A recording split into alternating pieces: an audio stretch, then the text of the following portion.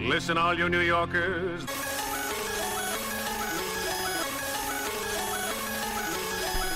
What's up, everybody? It's 10 o'clock on Monday night, which means it's time for the next best thing. I'm your host, Jonathan B. Lerner, and I'll be with you for the next 2 hours, right here on Radio Free Brooklyn. Don't go anywhere. We have a great show lined up for you tonight. But before we get to any of that, we'd like to kick the show off by doing what we always do, and that is review all of the great and the not so great things that have happened on This Day in History.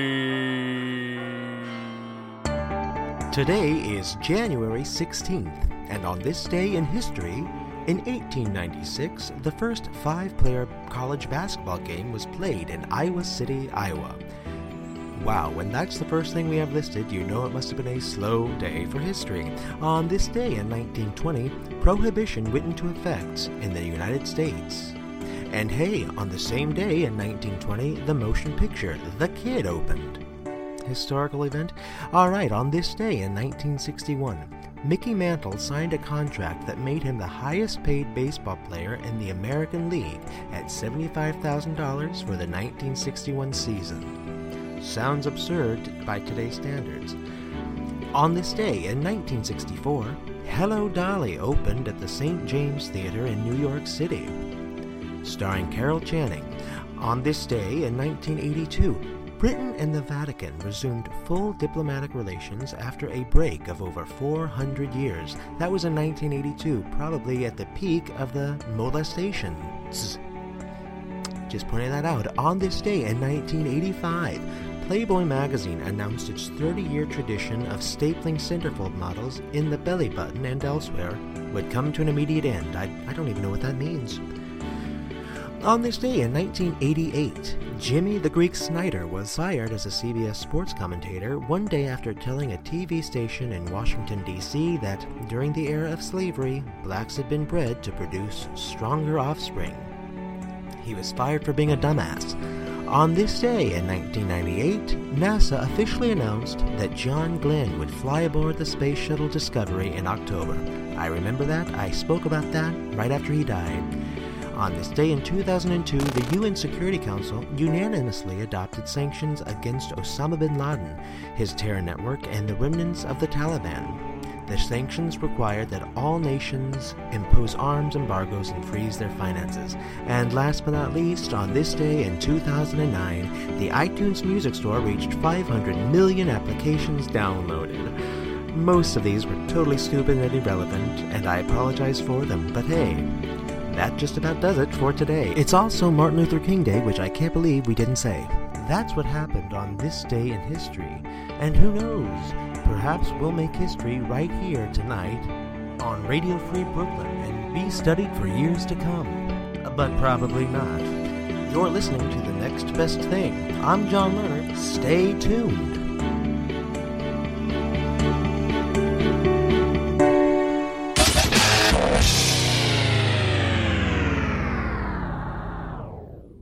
Hello, beautiful people. What better to get your Monday night kicked off than mixing up the ages? The answer is nothing. I hope everyone had a great week and a great weekend. If you had the day off, then go screw yourself. I did not have the day off. I feel like I'm one of the 3 people. I read today that the garbage collectors in New York City didn't have today off either. So that makes what? Me and the garbage collectors, apparently. I don't understand how I couldn't have had today off. I feel like that has to be some kind of just, I don't know, violation of something or other, but I didn't. And I have to say, you know what? I was reminded of this last night when I didn't mean to bring this up so early, but actually I'm not going to bring that up. I'm going to bring it up when we get to the news and what's going on in the world. I know a lot of people will disagree with this. Frankly, I could say that before any statement, but I hate January. I hate February. I've always thought they were the 2 worst months. And here's why. In a single word. Death. I feel like January and February are the months of death. It never never do we have shorter days. It gets dark really early. It's cold, so people are they try to avoid being outside. There's not a lot going on. I feel like it's usually cold, gray, dark. There are no leaves on the trees. You can't see any grass. Dead. Everything is cold and dead. And then I meant quite literal death. I feel like, and maybe this is this absolutely is a very subjective thing, but a lot of people die in the month of January in particular. January more so than February. Now, it might have just been a spree of a few years, but including a few personal losses of mine that happened, of course, when else, in January. Heath Ledger died in January, I remember very well. Anna Nicole Smith, America's sweetheart. She died in February of, I think, 2007 or something. And there's way more than that. I just can't think of them off the top of my head. But my grandmother died. I know that affected you just as much as it did me. But the point is, these are not my favorite months by any stretch of the imagination. Also, Christmas comes at the very end of December, and we celebrate it most of November and, of course, all of December, and sometimes sneaks into October. But we got Christmas, we have New Year's, we have Hanukkah, we have Kwanzaa, we have all those holidays. We have the holidays of the happy holiday phrase. We have all of that in December and November, Thanksgiving, of course. And then what comes after January 1st? Zilch. Nada. Nothing. Not until Valentine's Day, which I would say, at this point, 60% of the United States doesn't have anything to celebrate on those days. So, they're not my favorite months is what I'm trying to say. And I hope everyone's happy and healthy. Welcome to The Next Best Thing. I'm Jonathan B. Lerner, your host every Monday night from 10 to midnight here on Radio Free Brooklyn. I'm excited you're joining us, and we have a great show lined up for you. The return of must-see scary movies makes its return tonight. The return makes its return. Maybe I'll return to the English language at one point or another. But until then, I hope everyone's happy and healthy, and I'm glad you're here with me tonight on Radio Free Brooklyn. So now let's talk about what's going on in the news and what's going on in, of course, the world. But let's think about it for a second. Do we really want to do this? There we go. You're listening to The Next Best Thing. Here's what's making news tonight.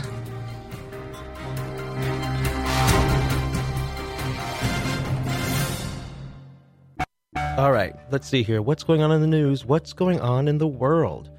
Well, all right, so here we go. Jennifer Holliday has decided not to sing at the President Trump inauguration. That, I want to note, that's the first time I've said those two words back to back without pausing, without needing to, brace myself. Jennifer Holliday decides not to sing for Trump after severe opposition. And we do mean severe opposition. Now, for those of you who don't know, Jennifer Holliday won a Tony Award and rose to fame for her performance of Effie White in the original Broadway cast of Dreamgirls. Obviously, that became a huge blockbuster hit many years later, I believe in 2007, starring Jennifer Hudson, Beyonce. Anyway, Jennifer Holliday was the original Effie White. She won a Tony, she won a bunch of awards, and she's still famous for that role. Now, she announced a while ago that she was going to be singing at a, quote, welcome event for the Trump inauguration, end quote.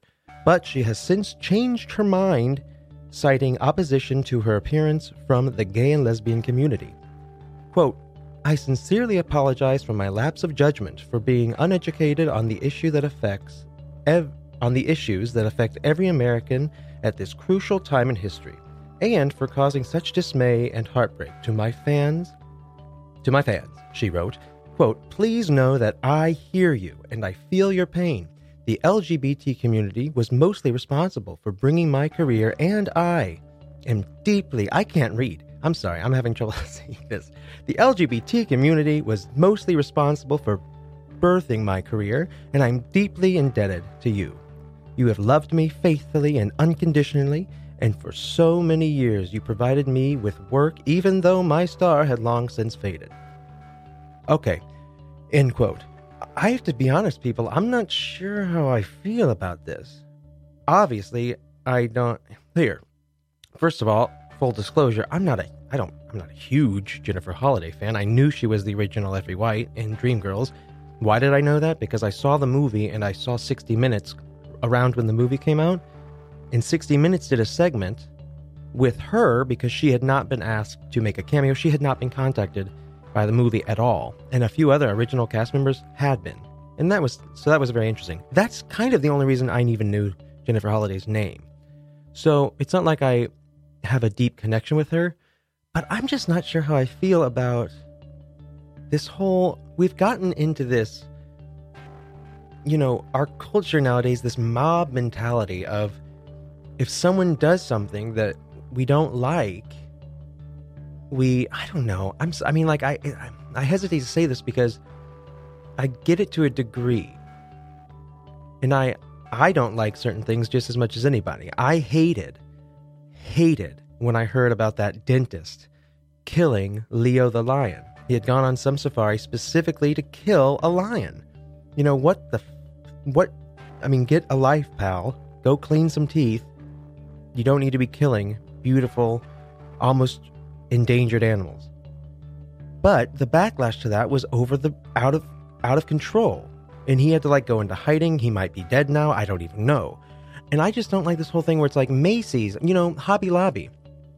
I couldn't care less about Hobby Lobby. Obviously, I think they were religious, kind of fanatics, and I don't agree with virtually anything that those owners think and do, and Hobby Lobby is a huge reason as to why... Hobby Lobby is a horrible company. But I don't expect the world to boycott Hobby Lobby. I'm not going to go there, and that's fine. That's my choice. If you go there, okay, I don't really give a shit. I have a life to live. With this Jennifer Holliday thing, she hasn't gotten a lot of work. I'm sorry, what did I just say I know her name for? Because she was on 60 Minutes for having not been asked to be in the movie of the musical in which she was a big star. The one and only musical in which she was a big star. Let the woman, it's a gig, okay? If this was, let me put it this way. If this was anybody who was, still touring, if this was someone who had just put out a hit album, if this was Taylor Swift, Elton John, Billy Joel, Bob Dylan, if this was anybody who I thought, they don't need this gig, they are wanting to do this for one reason or another, okay, I might feel differently. I don't know. I still don't know that I'd think we all need to boycott them. And that's what I was seeing on social media and on certain, news outlets, that she was truly being boycotted as much as one can be in her position. And, her response is her response. And, it seems very earnest and genuine and good for her. And I think that it's actually kind of beautiful how she has that sense of self-awareness. But again, had she really wanted to do this gig to get her name out there, to get her voice out there again, she's Effie White, for those of you who don't know, in the show Dreamgirls, Effie White is the kind of bigger character. She's kind of more full-figured, if you will. And back in the day, Jennifer Holliday was not full-figured. She was huge. She was very huge. She has since had, surgery. She's lost a lot of weight. Not that you need... I'm just saying she probably would have liked an opportunity to get herself out there. To say, here I am, world. I'm still here. Let me sing for you. And that might have been an opportunity, but she gracefully turned it down when other people told her to. Okay, so that's that. Moving right along here. What's your opinion? Do you have an opinion? Tweet at us. Moving right along, the Trump administration has decided they may evict the press from the White House. Oh, well, who couldn't see that coming? Quote, they are the opposition party, a senior official has said. If the plan goes through, one of the officials has told us that the media will be removed from the cozy confines of the White House press room, where it has worked for several decades. Where they'll go, nobody knows. Where they'll go, nobody knows. But he just wants them out. He doesn't care. Come on, he's given one goddamn press conference that was let's just say, a crap show. And, you know, what does he care? He just wants to do that to show how powerful he is. Excuse me. Get out. You can't be in here. He just wants to do that because he's a piece of dog shit. Moving right along here. William Peter Blatty, the author of The Exorcist, the novel, and he also wrote the screenplay, has died at the age of 89. If anyone listens regularly, you'll know that we did a review on The Exorcist not long ago for our must-see scary movies, and he actually was featured in it. Great man, smart man. Rest in peace. The cause of death was multiple myeloma, a form of blood cancer. 89 years old. Rest in peace. Moving right along. Breaking news. The wife of Pulse nightclub shooter, something Mateen, Omar Mateen, anyway, his wife has been arrested. She was arrested today. Omar Mateen, yes. Authorities have arrested the wife of Pulse nightclub shooter Omar Mateen in connection with their investigation into the June mass shooting, FBI spokesman Prentice Danner said. And she was arrested in the San Francisco area Monday morning. That is still a developing story. I don't know what the charges are necessarily, but she is in custody. So we'll see what comes of that. I'm surprised it's taken this long. I mean, we knew that she had taken him to that nightclub. She had taken him to that nightclub on multiple occasions for, who knows? What did he tell her? Honey, please, I need a ride. I'm going to go to this nightclub. Don't worry about it. It's gay, but I'm just going to hang out there, okay? I'm totally straight. Who knows? But we'll find out soon enough, I suppose. Moving right along. Now, this is some sad news, folks. The Ringling Brothers have announced that they're going to be closing the circus. The one circus, the greatest show on earth, as it was presented to us, is going to be closing. It's going to be closing forever in May of this year. That's just in a few months. I mean, I couldn't be more heartbroken. That's sarcasm, but I can't tell you the last time I went to the circus. I know I've been a few times in my life, but the last time truly might have been when I was like 5 or 6. Either way, though, it's the circus. It's not going to be available anymore. The company that runs the Ringling Brothers and Barnum and Bailey, they announced today, recently, that it will shut down the 146-year-old show in a few months. 146 years old! Kenneth Feld, chairman and CEO of Feld Entertainment, wrote in a letter that he and his family, quote, made the difficult business decision that Ringling Brothers and Barnum and Bailey will hold its final performances in May of this year. And reports are saying that it's the elephant's fault. Recently, you've probably heard, there were a lot of animal rights groups for years who have been totally protesting and doing all they can to get the animals out of the circus. Well, recently, I think they came to an agreement and they were trying to phase out the use of elephants. Immediately when they did that, ticket prices, which were already starting to dwindle, fell off a cliff, according to the reports I read. And they couldn't handle it anymore. And so they're closing up shop, or I guess I should say, closing up tent once and for all. This is going to play into the must-see scary movie theme tonight. I didn't even realize that. All right, moving right along. Katie Couric may return to the Today Show? What? She recently appeared for a week-long stint alongside Matt Lauer while Savannah Guthrie was out on maternity leave. I didn't see any of it, but I did read it was happening, and just the thought of it, I have to be honest, I thought was very exciting. That show was on every morning as my sister and I got up and got ourselves to school, or got to school. Our parents got us to school. Either way, the show was on. It was a big part of my childhood.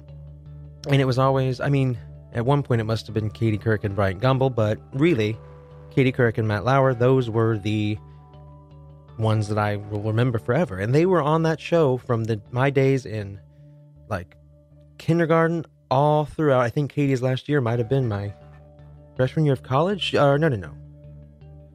Junior or senior year of high school. Either way, they were the staples to me. And I have to say, I do remember when Katie Couric left that show, I remember saying to my mom, that's it. As if I was totally a connoisseur of morning news programs. I said, that's it. This show's going to be down. It's going to be over. They cannot handle it without Katie Couric. And they got Meredith Vieira to replace her. And I remember thinking, oh, this could work. This could work. And it did. It was Meredith Vieira. Truly, I think she was the one and only personality who could replace Katie. Because A, I don't know why. I can't really say what I think because I don't want to piss anyone off. But they both are that, brunette, smart, bubbly, newswoman personality, but truly good at what they do. They're not just, it's not just like an eyepiece. They're great at what they do. And I don't know, they just fit that role perfectly. And then, here's the thing. All right, so Meredith Vieira was only on that show for, I think, 5 years. We'll get to that in just a second. Anyway, so Katie came on to replace Savannah while she was on maternity leave, but she also just happened to be on the show during the week that they were celebrating Matt Lauer's 20th year on the program. 20 years, geez, gosh. I mean, I wonder if he ever wants to try something new. I don't know.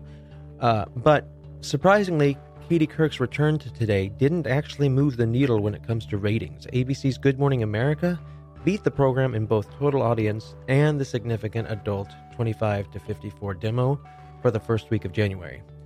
This was probably due to people like yours truly, who read that this was happening, thought it was exciting, didn't watch the show because I don't watch the show. I'm not going to start watching a show I don't watch just to see Katie. I can look at YouTube like the rest of the world nowadays. So that probably has something to do with it. But anyway, so I guess there's reports that she might be looking for a permanent return. And while a return to NBC wouldn't be surprising, some things do hang in the balance. You see, she being Katie Couric, she renewed her contract with Yahoo as its, quote, global news anchor in 2015 for $10 million, and it's unclear as to when that is set to end. Yahoo News. She is Yahoo News' global news anchor. Does anyone ever get home at night after work, have some dinner, and turn on Yahoo News? No. Has anyone ever thought to themselves, I better check Yahoo for the news? No. I mean, come on. NBC Nightly News, CBS Evening News, ABC World News Tonight, or, of course, Google News. Yahoo News, I didn't know it existed. In fact, Yahoo's it's about to change its name. It's going to be like Alibaba or something. But that's neither here nor there. So, I have to say this before I move on. I used to, the Today Show was the show turned on in the mornings as we got ready for school. I had an affinity for the Today Show all throughout my life until Meredith Vieira left. Was it? Yes. After Meredith Vieira left that show, they replaced her, and this seemed pretty natural, with Ann Curry, who had been on that show for, 75 years, it seemed like. And she was on there now, Ann Curry is one of the best journalists who's probably been on that show ever. And I think she did a fine job. Whatever. She did a very good job, but I guess the chemistry with Matt Lauer wasn't there. And that makes sense. She's a hard-hitting journalist. She likes to interview people, report the news, about wars and stuff overseas. She's not the, prototypical bubbly anchor girl. And that's the truth. However, the way they handled her ousting was so unbelievably cruel, so unbelievably stupid, and so kind of just unbelievably, horrible. I thought I had the clip. I used to have the clip, but I don't have it with me. They basically, okay, let me put it this way. When Bryant Gumbel left the Today Show, I think they did 3 full shows all about Bryant Gumbel, his first few years, his middle years, and his last few years. When Katie Couric left the Today Show, she at least got an entire episode, and I know they kind of built up to it for a long time. When Meredith Vieira, who was on that show for 5 years tops, when she left the show, they gave her an entire episode to commemorate her, to celebrate her, to thank her, to say they'll miss her, and to see her off. Then, suddenly, with no warning at all, Ann Curry, we hear, is going to leave the show, and she gets 30 seconds. Literally. They come back from commercial. They're all sitting there on the couch. And it's just, here's the mic. And she says, this is a tough day for me. And she gets very emotional, and it's heartbreaking. She was literally ousted within one commercial break, it seemed like. And she was like, I guess, I'm going to be the anchor at large, whatever that means, because she knew it meant nothing. She was going to do nothing, which is exactly what she's done for NBC since that day. And it's just a terrible mess. That was so poorly handled that I have to say I don't really give a hoot about the Today Show anymore, because I just thought that was so grotesquely handled. And I don't watch any of the morning programs, so what do I care? But that's my stance on the Today Show. Now, let's get into some other news, some real news, shall we? Okay, so, this is big. Last week, I ended the show by asking you all to join me in cheering for the Kansas City Chiefs, my hometown team, the Kansas City Chiefs, who I love so much. Well, they had the game last night. They went up against the Pittsburgh Steelers. It was a close game. It was a gritty game. It went right to the end, and I'm sorry to say my Chiefs lost. Yeah, they lost. It was tough. It was really tough. I could talk about this all night. We won't.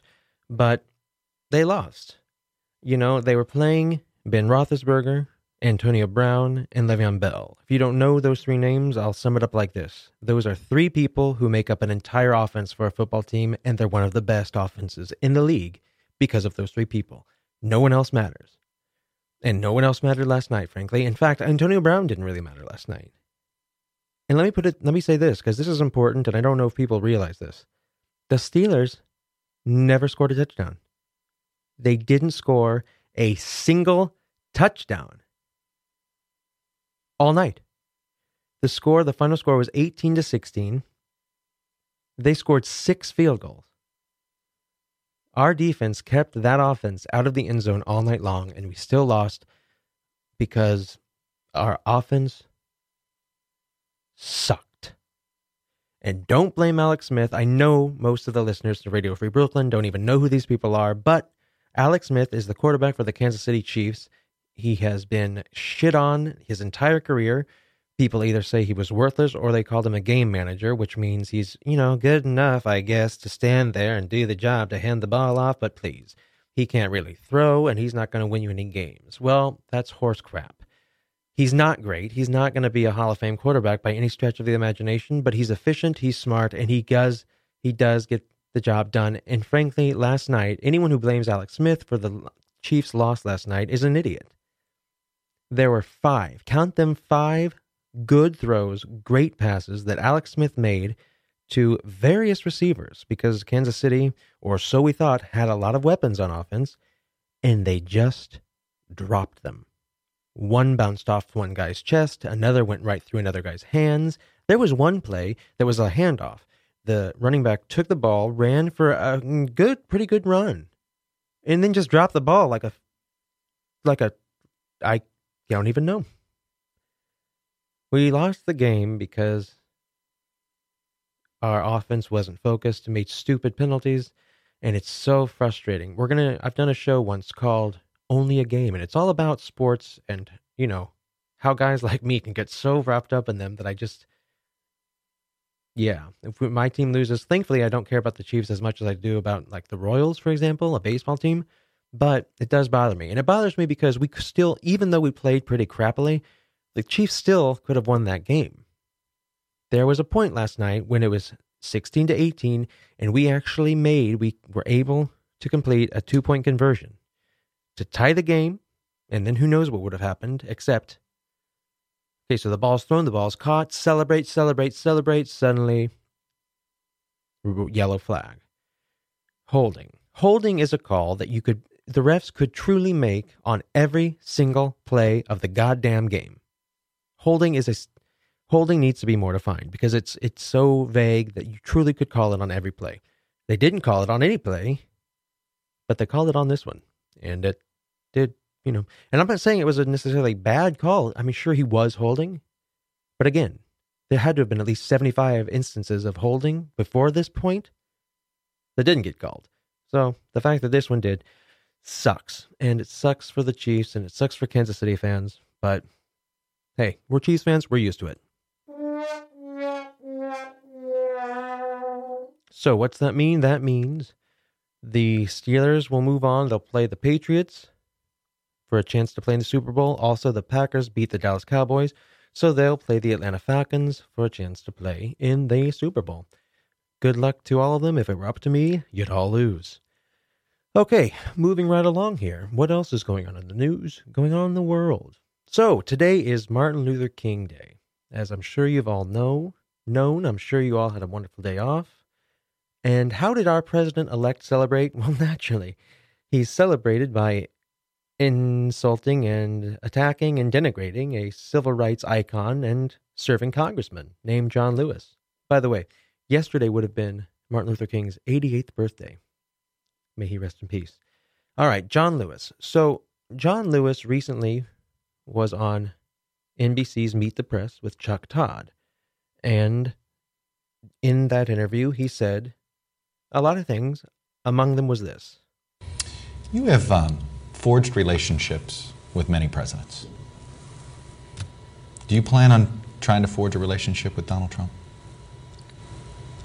You know, I believe in forgiveness. I believe in trying to work with people. It's going to be hard. It's going to be very difficult. I don't see this president-elect as a legitimate president. You do not consider him a legitimate president. Why is that? I think the Russians participated in helping this man get elected, and they helped destroy the candidacy of Hillary Clinton. I don't plan to attend the inauguration. It will be the first one that I miss since I've been in the Congress. You cannot be at home with something that you feel that is wrong. That's going to send a big message to a lot of people in this country that you don't believe he's a legitimate president. I think there was a conspiracy on the part of the Russians and others to help him get elected. That's not right. That's not fair. That's not the open democratic process. So, he didn't say anything crazy. He didn't say anything that other people haven't been saying before. He didn't say anything we don't know. We know the Russians hacked. We know they helped him win. This is not breaking news. How did Trump respond? Well, first of all, the fact that Trump responded is starting to really piss me off. Again, he needs to stop being a 13-year-old girl and responding to everything said about him on the goddamn internet. Let it go. Surely there is something else you should be doing. Oh, I don't know, perhaps getting ready to be the president? Well, clearly that is an easy job because he has a lot of time to spend on Twitter. And so he and his minions attacked Congressman Lewis. Trump tweeted, quote, Congressman John Lewis should spend more time on fixing and helping his district, which is in horrible shape and falling apart, not to mention crime infested, rather than falsely complaining about the election results. All talk, no action, no results, sad. That was Trump's response. Would it have killed him just to not type that? Would it have killed him just to not respond? Is this piece of dog shit seriously going to respond to every single person that insults him or complains about him on the internet for the next 4 years? Because if so, then he needs to hire a secretary of Twitter, a secretary of defensive Twitter. Truly, because I guarantee you whoever he hired, even if it was Barron, is going to be a lot smarter and more articulate than he is, and wise enough to know not to say stupid crap like this. And on Martin Luther King weekend. I mean, what's wrong with you? A lot of things are wrong with him. Let's not get into that. If you don't know, you should read a history book, but John Lewis was one of the original freedom riders. He was beaten by police while marching from Selma to Montgomery in Alabama with Martin Luther King. I just don't know. Hail to the chief. Hail to the goddamn chief. Moving right along. State media has warned that China will, quote, take the gloves off, end quote, if Trump continues on Taiwan. Yes, China has said they will, and I quote, take strong action if the United States President-elect Donald Trump continues to provoke Beijing over Taiwan once he assumes office. In an interview with the Wall Street Journal published last Friday, Donald Trump said that, quote, one China policy was, up for negotiation. China's foreign ministry, in response, said one China was the foundation of the China-U.S. ties. It was truly the one hallmark of China-U.S. relations, and it was non-negotiable. This guy's going to get us. This is China. China. I mean, this guy's not even in office yet, and I'm starting to worry about a frickin' world war. But good for everyone who voted for him. And even more so, good for everyone who sat on their ass and didn't vote because emails. Hillary, I just can't trust Hillary. Okay. All right, so I was listening to, I'm gonna digress here for a second, so indulge me. I was listening to a podcast, one of my podcasts that I play clips from, great podcast, The David Pakman Show. And he does a segment every Friday. His show is daily, not weekly. And on Fridays, he lets people call in and talk and ask questions. So last Friday, someone called in and said to him that they considered themselves left-leaning and they had been huge Bernie supporters. But when Bernie didn't win, and I'm not exaggerating, but he said when Bernie didn't win the nomination, he found himself more of a Trump supporter because, well, he just couldn't get himself to support Hillary. Dear Jesus. That's what he said. And he asked David Pakman, he said, do you think that a lot of people, maybe on Bernie's camp decided to vote for Trump? And thank God, if I'm going to be honest here, if I had taken that phone call, I probably would have been like, I hope not. That's really too bad. David Pakman said, no, I think that's absolutely crazy. Because it is. And then the guy went on to say, well, in my defense, I didn't actually vote for anybody because I just don't trust Hillary. And he said, well, that's what you asked me if I think Bernie supporters ended up voting for Trump. No, I don't think a lot did that. I think a lot of Bernie supporters ended up doing what you did, which is even more tragic. You chose to sit on your ass and not partake in the election. And Trump supporters, Republicans in general, they never do that. They never do that. And so, there you have it. Apathy. Apathy is the enemy. And frankly, it's one thing if you really know these candidates and you really know their record, you truly know what they've done, and after reviewing it all, you say, I don't feel comfortable voting for candidate A, B, or C because of the following reasons. If someone didn't want to vote for Hillary because honestly, in this last election, I can't think of a lot of reasons, but if you had a real legitimate reason, fine. But this thing, I just can't trust her. I supported Bernie, but I'm going to support Trump. How can you say you supported Bernie when Bernie then said, without wavering, Hillary Clinton needs to be the next president of the United States? Did you think he was kidding? These Bernie supporters who then turned on Bernie, these people are not supporters of anything. These people are stupid, loud and stupid. And I think they're partially responsible for President Kitty Grabber. Let's just say President Kitty Grabber. Ugh, it makes me sick. All right, moving right along. So what else is Trump been up to as he prepares to take office? That's correct. He'll be taking office. Well, I don't know if you knew. I hope you did know, but he recently gave his first press conference as president-elect. Yeah, the election was in November. But he gave his first press conference as the president-elect very recently. And boy, was it a shit show.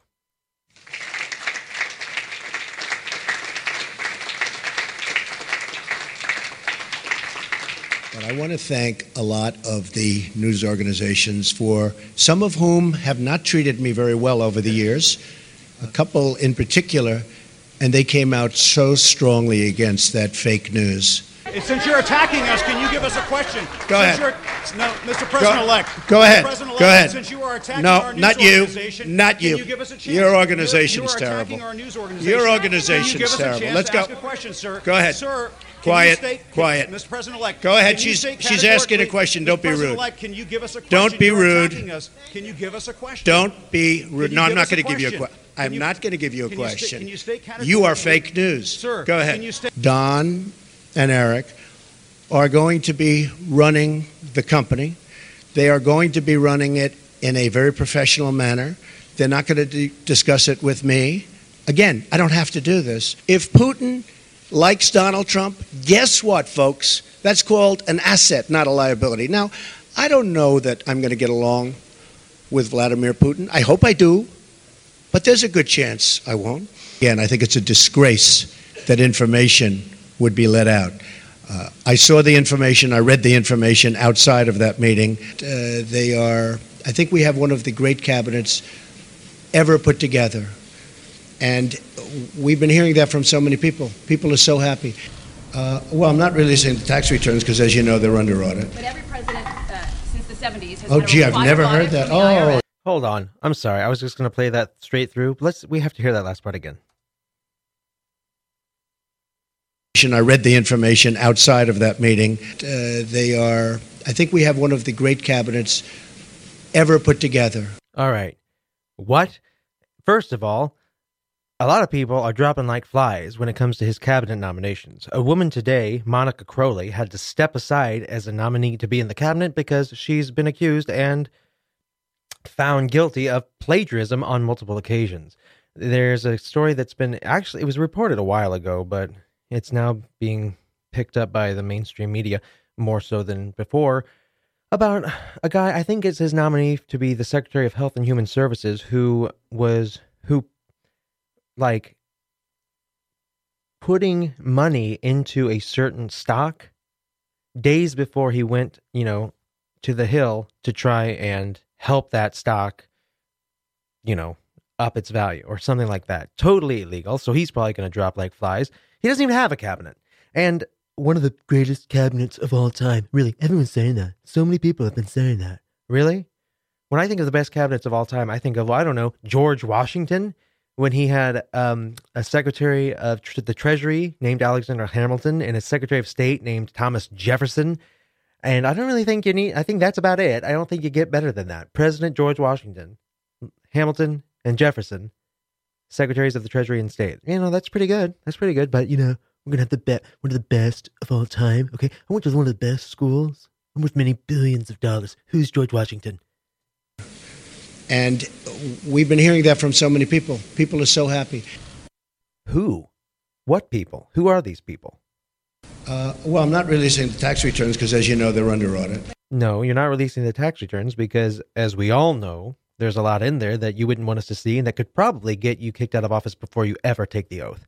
But every president since the 70s has Oh, had gee, a I've never heard that. I've never heard that. that. It's very presidential to belittle reporters. But as I've never heard that. sir, The only one that cares about my tax returns are the reporters. Wrong. Okay, You they're don't the think only the ones. American public is concerned But no, about I don't think so. I won. We're going to build a wall. I could wait about a year and a half until we finish our negotiations with Mexico, which will start immediately after we get to office, but I don't want to wait. For our lives to be over. That's just fantasy land. About a year and a half until we finish our negotiations with Mexico. There are no negotiations with Mexico. They're not going to pay anything when it comes to that stupid imaginary wall. Which will start immediately after we get to office, but I don't want to wait. Mexico, in some form, and there are many different forms, will reimburse us, and they will reimburse us for the cost of the wall. So that was just a taste of it. He was asked about Obamacare. He was like, finally, someone asked me about Obamacare. I thought no one would ever do it, I was hoping. But look, we have a replacement. It's going to be so unbelievable fantastic. Okay, Obamacare's a disaster. We're going to repeal and replace. It's going to be fantastic. Next question. That's what he's been saying. I mean, and, you know, I have to say, he's been giving answers like that. When I say answers, I mean total dodge answers like that since he announced his campaign. But no one seems to care because I guess we're living in the Twilight Zone. So his inauguration is coming up. It's like, when is it? The 20th? Something like that. Research. This is called research. But, you know, God help us. God help us.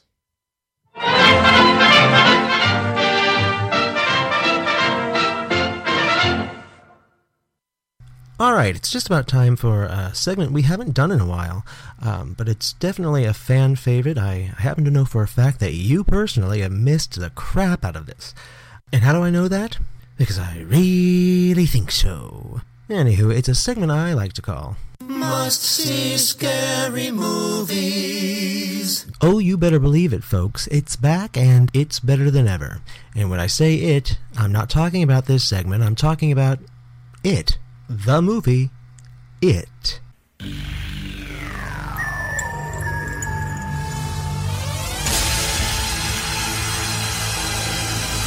You know, it's really interesting, folks. I've been meaning to do a scary movie review on this film for a long time, but what inspired me to do it this week was all that I've recently been hearing and reading about the fact that this film has, in fact, already been remade. Oh yes, it's set to be released sometime in 2017. New cast, obviously. Pennywise the Dancing Clown, who was originally so brilliantly portrayed by Tim Curry of both the Rocky Horror Picture Show fame and, of course, the concierge, the suspicious concierge in Home Alone 2. Well, he's been replaced by some 26-year-old Swedish actor named Bill Skarsgård. Now, I may sound out of touch by admitting that I really had never heard of this guy until now, but that is in fact the case. He's a young, good-looking guy. He's now going to play Pennywise the Dancing Clown. Naturally. Look, I don't know the guy. He could be a great actor. I don't know anything about this movie. The remake could be brilliant. I don't care. What bothers me is the fact that there is no originality in Hollywood nowadays, especially when it comes to the horror genre. So, before it gets mixed in with this new version, perhaps forgotten because of this new version, I wanted to delve in and review the original, the real movie version of It, which in fact wasn't actually a movie at all. It was a miniseries that was broadcast over 2 nights on ABC. It aired in November of 1990. And as I said, it starred Tim Curry as Pennywise the Dancing Clown, as well as an ensemble cast playing the children of Derry, Maine, and then eventually the adults who grew up in Derry, Maine. In a nutshell, this movie is about a small town who every 27 years or so gets hit with a massive spree of murders. Gruesome, grisly murders. Only of children, though. A bunch of children will be killed viciously, and then this killing will stop. Won't happen for many, many years until suddenly it picks up again. We learn very early on in the film that the murders are being committed by, well, Pennywise the Dancing Clown.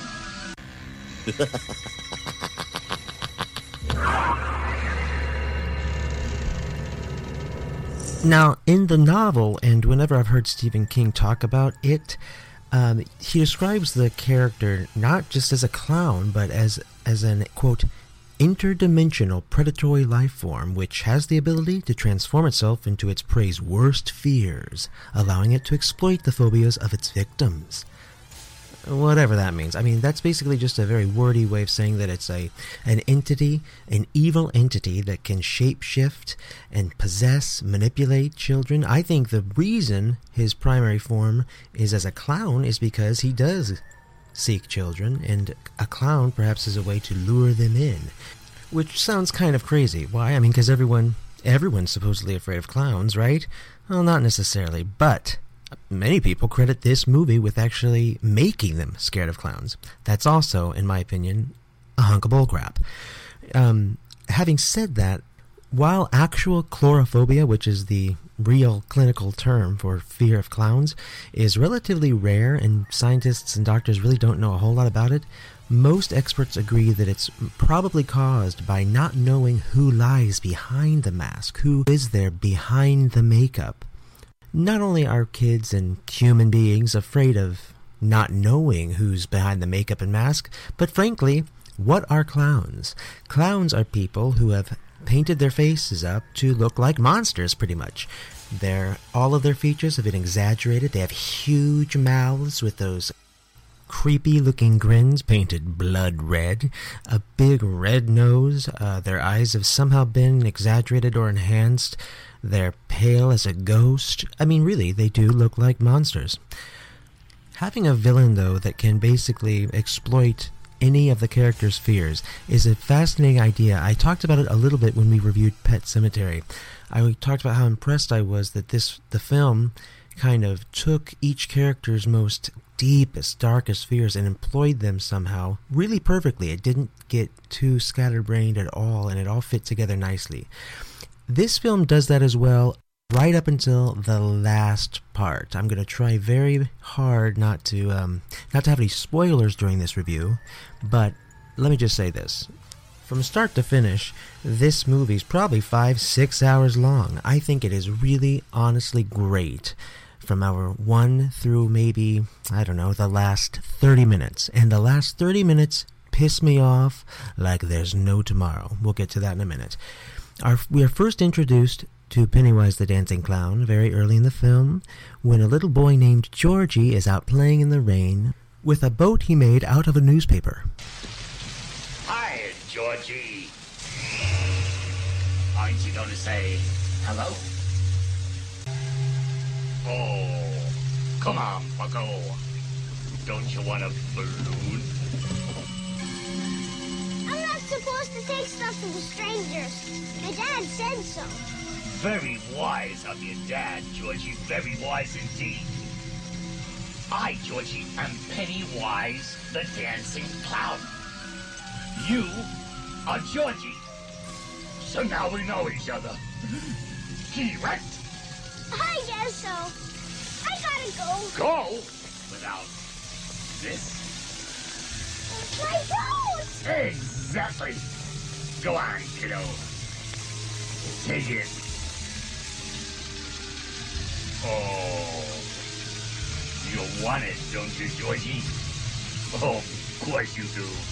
It's 11 o'clock. Candy and rides and all sorts of surprises down here. And balloons, too. All colors. Do they float? Oh, yes. They float, Georgie. They float. And when you're down here with me, you float too! So then it goes on, and we're eventually introduced to 7 kids, all of whom have encounters with this clown, this crazy, scary clown. For the longest time, they assume it's just them. Many of them start to think maybe they're crazy, until finally it's revealed that, oh no, this is happening to all of them. And maybe it's this clown who's been murdering their classmates. But who the hell is this guy? Who is this clown? My dad says there's no way to date this one. He says it's probably from the earlier mid-1700s, when Derry was a logging town. Hold it. Pennywise the clown? That's him. That's him. 200 years ago. He was here then? Come on. It's just a drawing. Now look. Here he is again. The same man. It's not a man. It.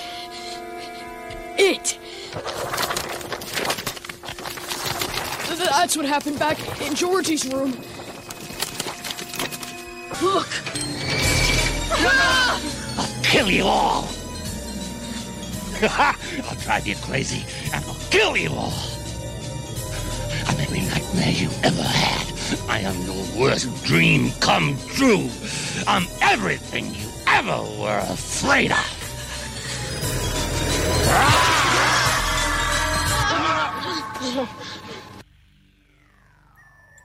So, The band of 7 joins together and decides that they have to fight back, not just to save themselves, but to avenge the life of little Georgie, who happened to be the younger brother of one of these kids. So they formulate a plan, trace the monster down, seek him out, and when they come face to face with the demon, their plan goes awry to a degree, but they do land some blows, and they clearly, visibly harm this creature, so much so that they feel confident they've killed it. They've killed it, or at least weakened it to the point where he will never be able to come back to our world.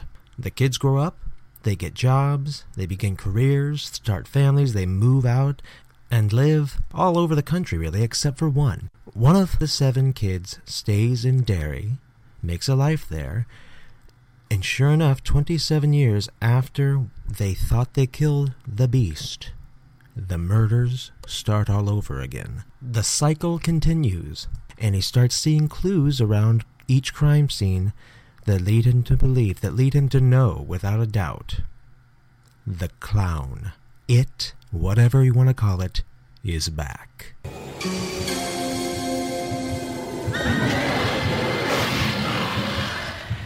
Now, before growing up and going their separate ways, the kids did make a pact.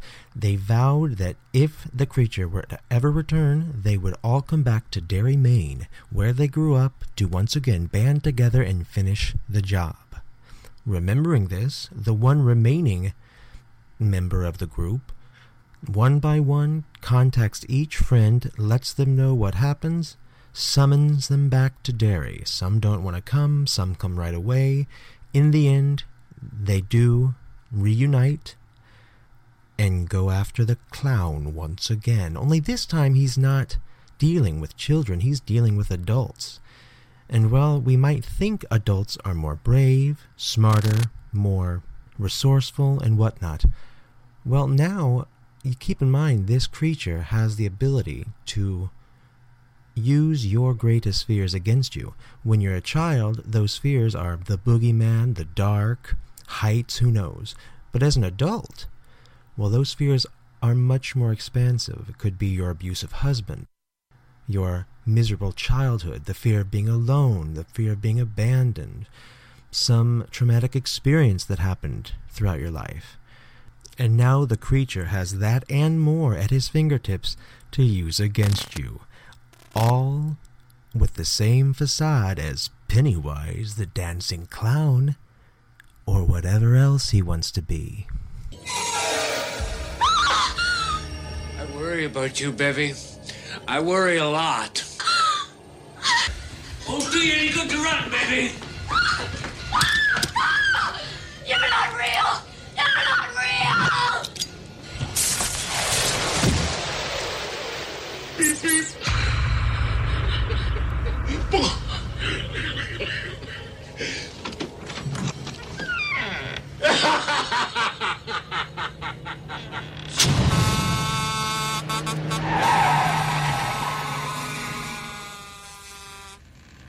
So, how does it go the second time around?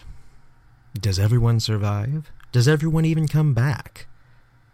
Is Pennywise the dancing clown too much to overcome? Who knows? I guess you'll have to see the movie to find out. Like I said, this is a long one, but it's a very good one right up until the ending, and you'll just have to see why that is for yourself. I want so badly to say it on here, but again, I can't let myself be a spoiler, and so I won't. All I'll say is that It, the original miniseries movie version of It, starring Tim Curry, is absolutely worth seeing. However this remake turns out, frankly, I think it's pretty irrelevant, because in the end, Tim Curry will always be the true killer clown.